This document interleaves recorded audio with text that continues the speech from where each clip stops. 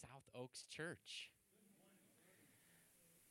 It is so good to be with you. It's good to be in the house of the Lord, praising Him, lifting up the name of Jesus, gathering together. And this morning, I wanted to start with something funny. And I heard about a little boy who was learning how to pray. And as he was learning how to have a conversation with God, he began with a question. And he said, God, I want to know something. He said, how long is 1,000,000 years like to you? And God goes, I suppose that'd be like a second to you. And the boy said, okay, well, how much is $1,000,000 to you? And God thought about it for a second. He said, I suppose that'd be about a penny to me. And after, thinking about this, pondering, taking it all in, digesting, the little boy got his courage up and he said, well, God, I'd like to have a penny from you. And God goes, sure, just a second.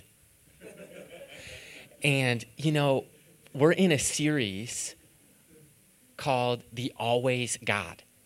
And in weeks 1 and 2, some of the things that we've covered as a church are how God is still speaking. And He speaks through His word. He speaks through His community. He speaks through His presence. And last week, we talked about how God is still hearing. He's still listening. He actually hears the prayers of His people. It's as if, I know my wife Micah one time showed me a picture, and it was like God's ear was actually bent down. And it's like He's listening to the prayers of His people. And this morning, we're going to continue part 3 of the Always God. And the title of this week's message is Always Seen. Always seen. And here's the big idea. If you forget everything else, or if your computer battery dies and you're live streaming, here's the bottom thing. I came in here to encourage somebody today who feels overlooked. That you're on heaven's radar. That God sees you. That God knows you. That God loves you. He cares. And so I want this morning to be a message of hope. That God has not forgotten you. And we've all had questions like this. I know I have. Maybe you have as well. Maybe it's like you're in a season where the struggle is real, facing trials, facing challenges, and it seems like you can't catch a break. Just by a show of hands, participate with me this morning. Anybody ever felt like that? Maybe you feel like that this morning. Okay. Maybe it's like you're in a season at work and you're working hard, and it's like you're getting overlooked for the promotion. You're getting passed up or passed by. And we begin to ask, like, man, does anybody even care? Does God see me? Maybe it's just like you're overwhelmed by the news reports. Evil in our world, senseless murders, violent acts. And it can feel overwhelming a lot of times, like, man, a lot of times I hear people ask the question of pain and suffering, like, God, do you see? And even if you go back and just go, okay, well, that's the question, but what's the question behind the question? And it's kind of like, God, if you saw what was happening, if you cared, wouldn't you intervene? Wouldn't you do something? Just by a show of hands one more time, have you ever thought those thoughts? Okay, then this morning's message, I believe, is for you.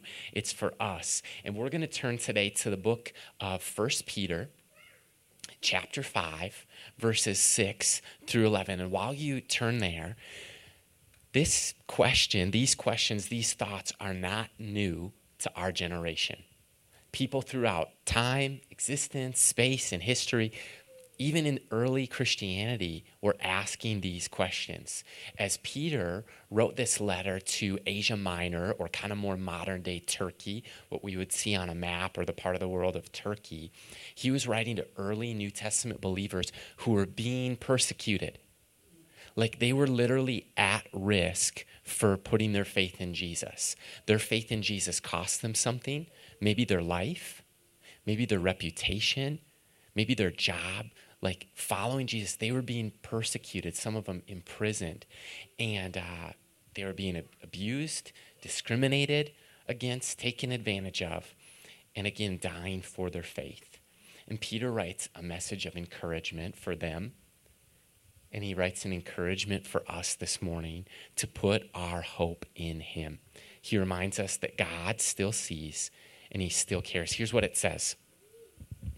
Humble yourselves, therefore, under God's mighty hand, that he might lift you up in due time.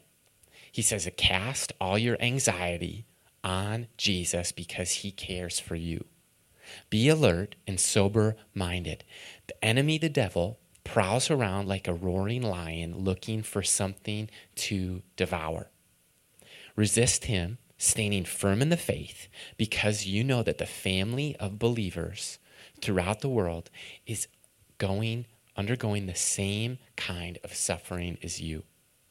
And the God of all grace, who called you to his eternal glory in Christ, after you have suffered for a little while, will himself restore you and make you strong, firm, and steadfast. To him be the power and the glory forever and ever. Amen. Amen. And I want to share 3 thoughts. These are 3 truths about this concept revolving around the idea of the always God, the God who always sees and who is still seeing. So the question this morning is, what does God see? If you're taking notes, there's 3 things that I want to illuminate from God's word that God sees. The first is to be confident that God sees what you see. Be confident that God sees what you do. And this is not just my thoughts or my ideas. I'm going to illuminate some scriptures. And this really comes from God who still speaks, God who still cares. And I'm going to turn to the book of Psalms because David kind of had that spirit of absolute and total transparency and honesty with God. He's like, God, do you still see me? Do you care? And this is what God says in Psalm 33. From heaven, the Lord looks downward and sees all of mankind. From his dwelling place, he watches over all who live on earth. He who forms the hearts of all, who considers everything that they do. And maybe you're wondering, like, what is God doing? He's got all this time on his hands. I know there was the movie, I think it was with Jim Carrey in it, and it was called like Bruce Almighty. And there's this one scene where like God gets all the prayer requests on a computer screen. Maybe you've seen that. And I just pictured then it was like a filing cabinet that was a drawer that like went forever of all the prayer requests that was coming in. And maybe it's like an overwhelming email box or a long, like you can picture God's in heaven. What's he doing?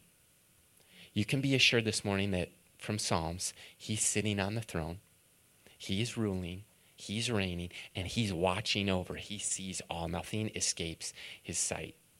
Proverbs, similarly, Solomon writes, for your ways are in full view of the Lord. He examines all of your paths. He goes on to say in Proverbs 15 that the eyes of the Lord are everywhere, keeping watch on the wicked and the good. And maybe on the topic of like God's sight or the eyes of the Lord, this is my favorite verse on this topic. It comes from 2 Chronicles 16 and verse 9. It says, for the eyes of the Lord range throughout the earth to strengthen those whose hearts are fully committed to him. And I like the other translation of that verse that's not the NIV, but it actually says that God's eyes are looking to and fro, trying to find people whose hearts are fully committed to him. God's looking. He's watching. And we can recall what Jesus said about sight and God's eyes in the Sermon on the Mount, Matthew chapter 6, verses 4 through 6. It says this, I'll read it. So that your giving may be done in secret, then your Father who sees what is done in secret will reward you. And when you pray, don't be like the hypocrites, for they love to pray standing in the synagogues and on the street corners in order to be seen by others. That's their motivation. And Jesus says, truly I tell you, they have received their reward in full. So when you pray, go into your room, close your door, and pray to the Father who is unseen. Then your Father who sees what is done in secret will reward you. And have you ever noticed that when we're praying to God, he's actually unseen to us? I think that's one of the great challenges of all Christianity, of following Jesus. We can't see with our eyes our Lord and Savior. But we pray to the one who's unseen to us. He actually sees all. That's a crazy, like, how do you wrap your mind around that? It's one of the great questions, like, how do I see God? It's by faith that we see him. And Jesus would later teach in a parable in Matthew 25 about eternal rewards. He says that when you feed the hungry, when you clothe the naked, and when you visit the sick and imprisoned, that God notices. He sees you, he will reward you. And maybe you're here this morning, and those are some of the things that you're doing. And we can often, I think, get discouraged in isolation. Again, going back to that question, God, do you see me? You see what I'm doing for you? Like, do you care? Does anybody notice?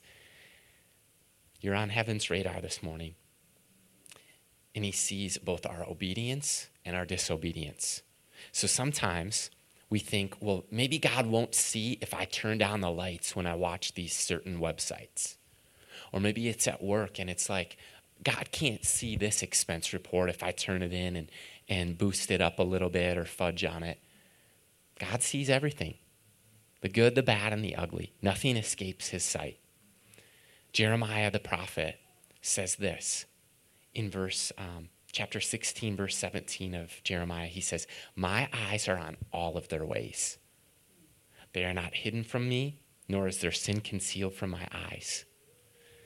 In Psalm 90, verse 8 says, you have set our iniquities before you, our secret sins in the light of your presence. God sees everything. He sees what we see. Nothing gets past him. And two more verses on this idea that God sees what we see. He sees what we do. Hebrews 4, chapter 4, verse 13 says, nothing in all of creation is hidden from God's sight. Everything is uncovered and laid bare before the eyes of him whom we must give an account to. And the last one on this one is Psalm 121. One of my favorite verses. It starts by saying, I look to the hills. Where does my help come from? The maker of earth. So we don't look to the hills. We actually look to the maker of the hills. And this is what the psalmist says. He who watches you will not slumber.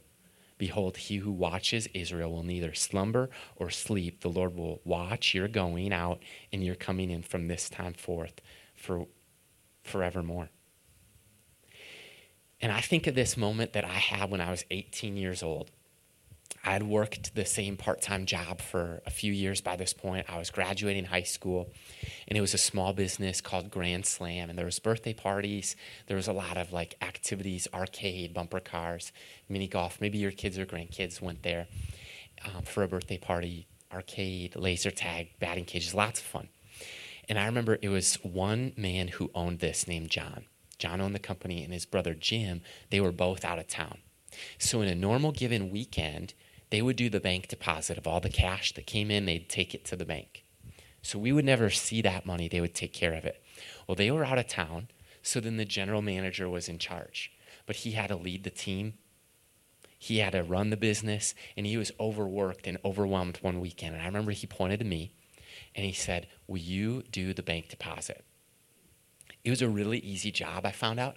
All I needed to do was take the bundle of cash to the bank, wait in line. The deposit slip was already filled out, so they just ran it through the thing that was like, you ever been to the bank with, and it goes like, so they're counting the money, and they're doing it like 8 or 9 times.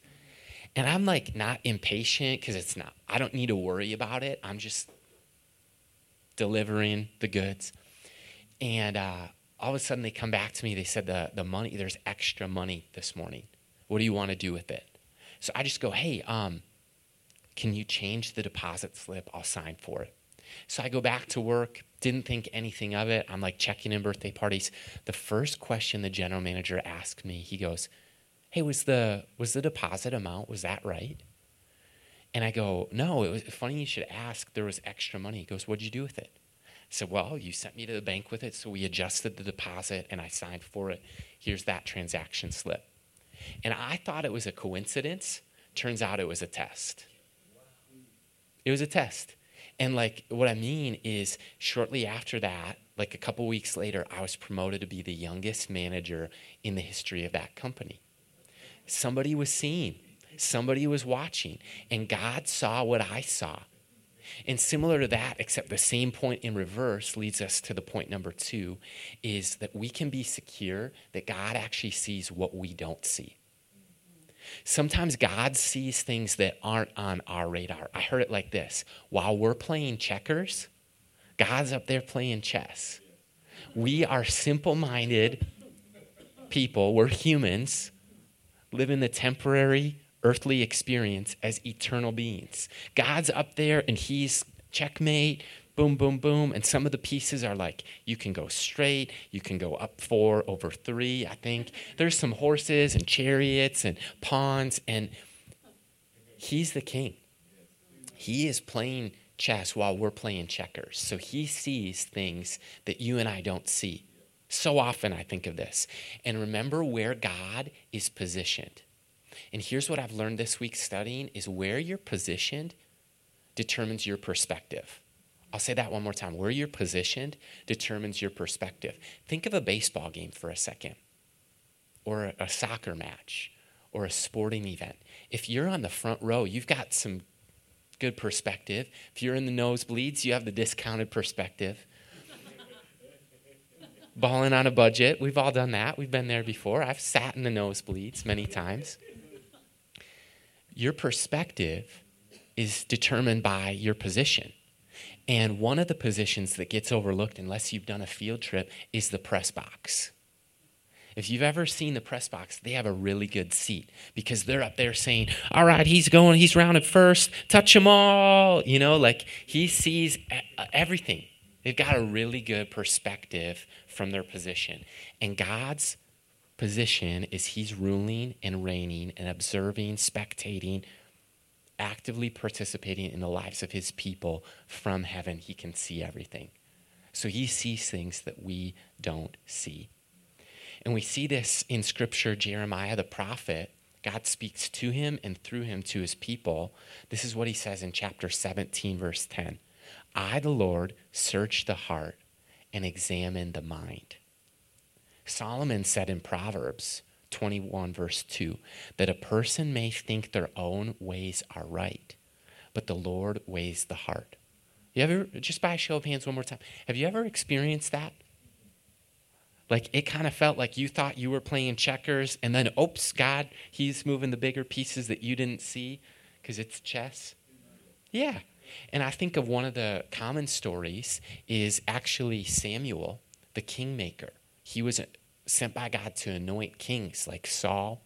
And then he goes to the house of Jesse, sent by God to anoint the next king of Israel. Saul's still king, so he kind of does it in secret.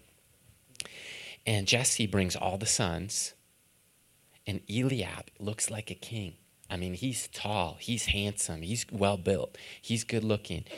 Everything you'd expect in a king. So Samuel's like, surely this is your anointed. God's like, nope.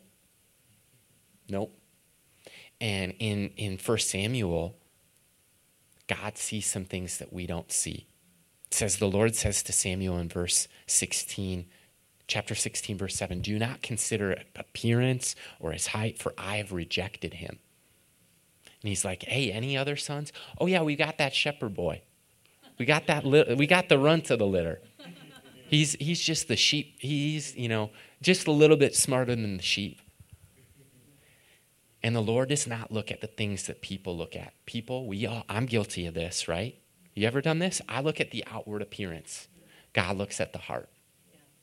And that's the idea this morning with point 2, is that God sees some things that we don't see.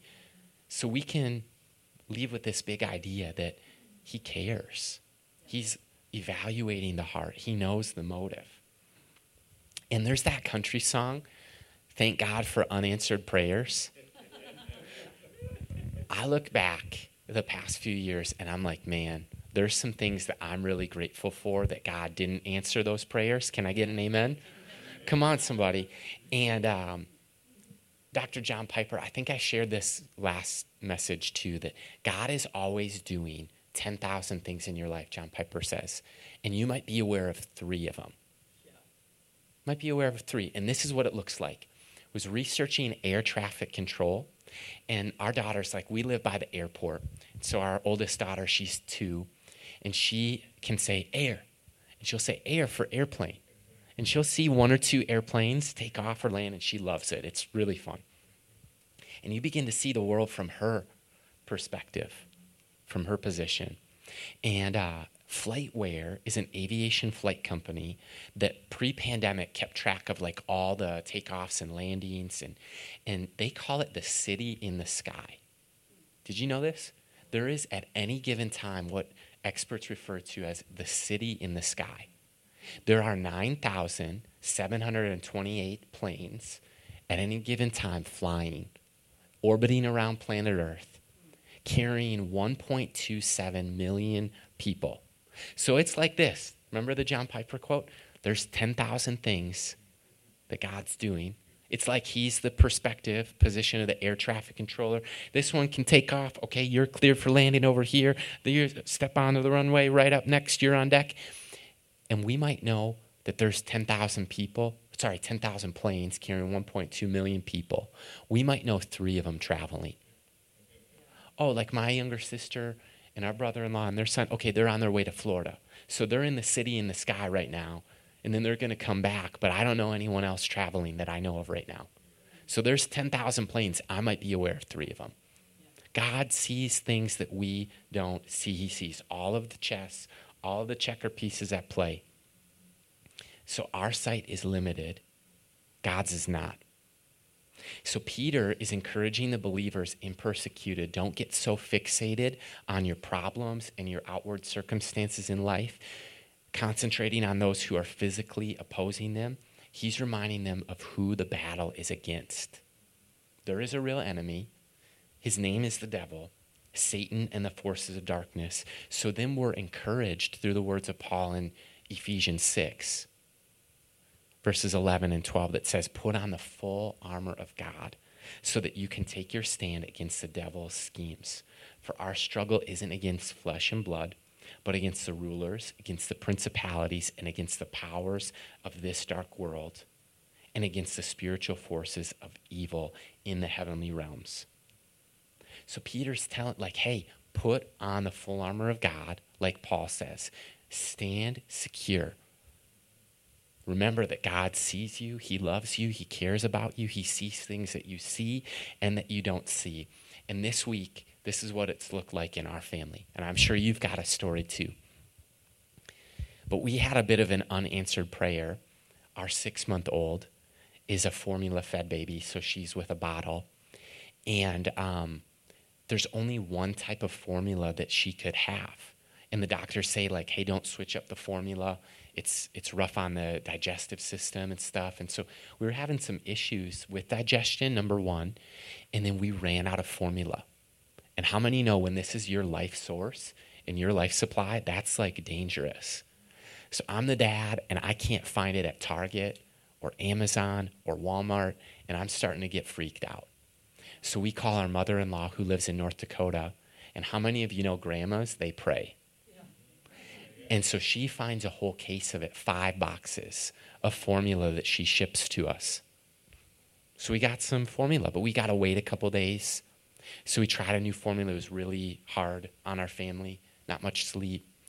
And then we turned to Facebook and said, hey, friends, can you find us this formula? We'll buy it from you. We just can't find it. And so we found 5 more boxes to hold us over.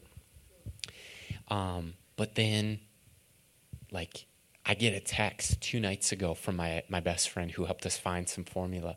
And he goes, hey, man, I just saw this article by Abbott Hospitals, and I think you should read it. And he goes, there's a recall on the formula. So look at the bottom, look at the batch number, and you can tell if it's good formula or if it's like poison. So I look at the open one that's on our counter. It's like 10 p.m. All the girls are sleeping except me. I'm up. I look. Whew. Okay. That's not on recall. I look at the only other boxes we have in our house. They're all on recall. They're all on recall. So we got no formula. So real prayer requests, you can pray. We called the doctor. They told us which one to switch to. But it was like God saw something this week that I didn't see. I thought we had gotten the formula. Turns out there was a reason it wasn't on the shelves. The stores had pulled it. Turns out there's a reason that we Like got that text, kept me up late in the middle of the night, searching, trying to find more formula. Turns out it's bad. And there's 4 babies that have fallen ill right in our state from bad formula. It can be like poison. And I look at that. God sees things that we see, but God sees things that we don't see. And so I want to close this message with this point and really talk to you if you're going through a struggle or you're in a season where you don't have a lot of hope. You've gone through a loss recently. The struggle's real in your life. I want you to, number 3, be comforted that God sees what has you down. I'll say it again. Be comforted. God sees what has you down. Back to our 1 Peter passage, God is very aware that the New Testament believers in Asia Minor, Turkey, they're suffering. They're being persecuted. It's not easy. He actually, like Jesus writes through John's gospel, you will have trouble in this world, but take heart because I've overcome the world. So he's saying, be comforted. I see what has you down. And I need you to know this, that God still sees you right now, today. He is the God who always sees in the midst of your hurt, your hurdle, your hardship, your pain, your struggle, in confusion, in your tears. God sees you. Do you remember the story of Hagar in the Old Testament? There was, of course, Abraham who was married to Sarah, and they were promised a child. And they're like you and I. They hear from God, but then they don't like to wait for God. So they did the worst thing they could ever do, and they took matters into their own hands. And they found Hagar, who was Sarah's servant, and Abraham slept with her. They had the child, and then they banished her. They sent her away, and Hagar prays to God. And Hagar goes into the desert wilderness to get away from Sarah, who's mistreating her. She's tired. She's alone. She's pregnant. She has absolutely no one and nothing. And at this moment, an angel of the Lord appears to her and says, go back to Abraham and Sarah. The angel of the Lord promises her this, you'll have a son. Listen to her response in Genesis 16.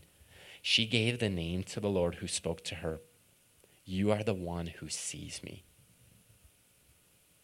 I have now seen the one who sees me. And throughout history, God has revealed himself to his people through his names. And the name for God in Hebrew that means the God who sees me is Jehovah Roi.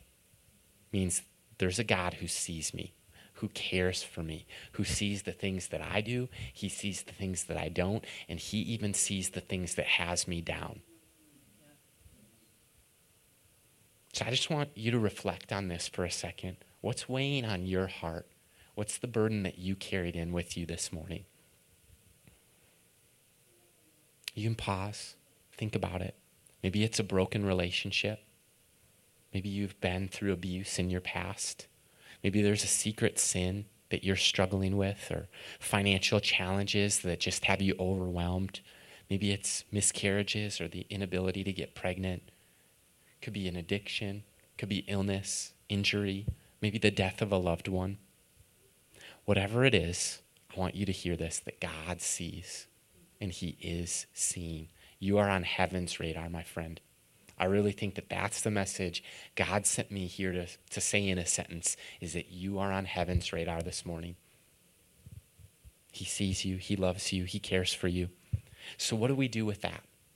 The practical application is 1 Peter 5:7. We cast our anxieties on him because he cares for us.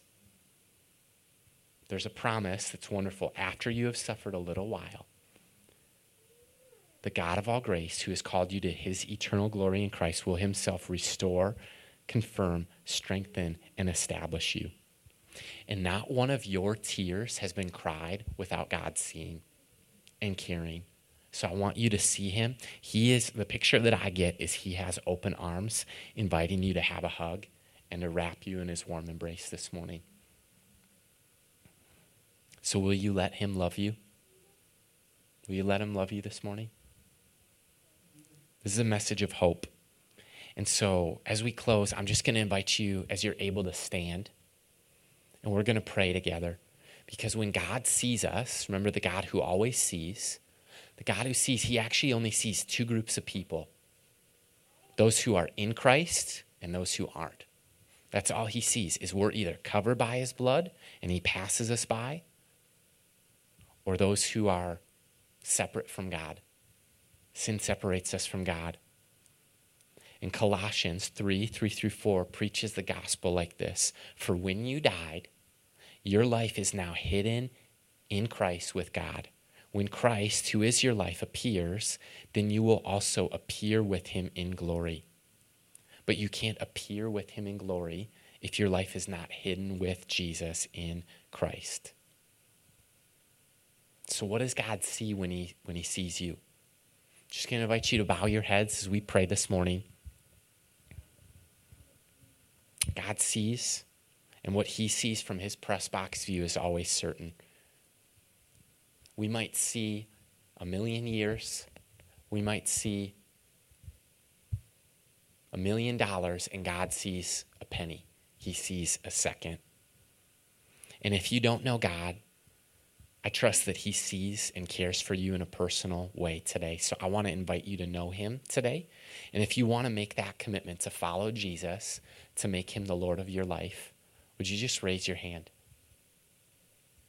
Amen. Praise God. Awesome. I see those hands. Would you pray together with me? Lord Jesus, I confess my sin.